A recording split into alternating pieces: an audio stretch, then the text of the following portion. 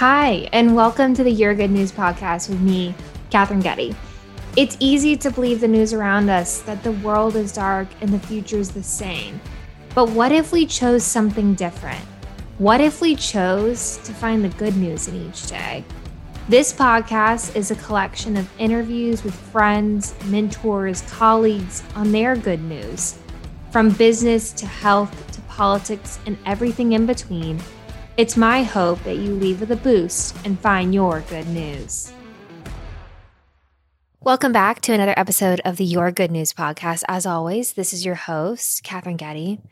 First up, as always, some good news. So today, my good news is I am feeling much stronger in my running.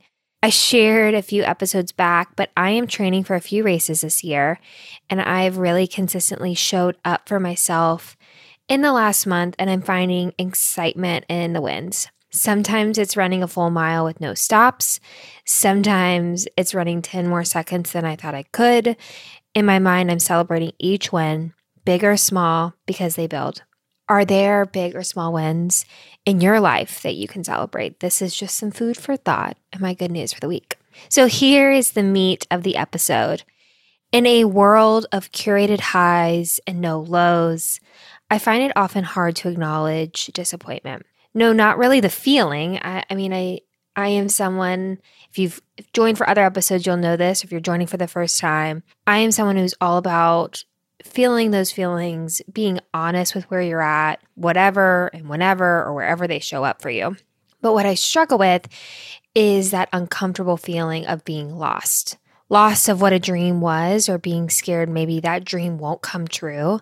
And letting that narrative of disappointment feel permanent. Letting that narrative of disappointment feel permanent when it is maybe just a pause. I record this episode on a day I felt pretty sure I knew what life was going to offer me. But life is funny like that. Sometimes, just like that, things shift. I offer up today this experience in the midst of a time when I know so many people that are prepping for the year. And like I said in a different episode, we can feel off track for a variety of reasons or feel like all that prep was for naught.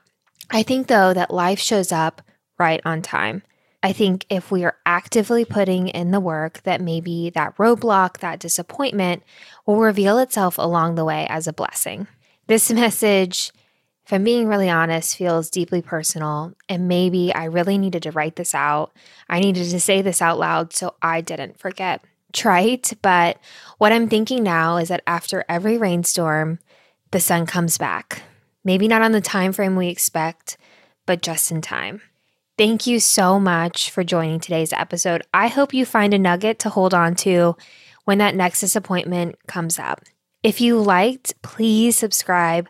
Leave a review, share with someone you know. These seemingly little actions can really help this little engine, the Your Good News podcast, grow.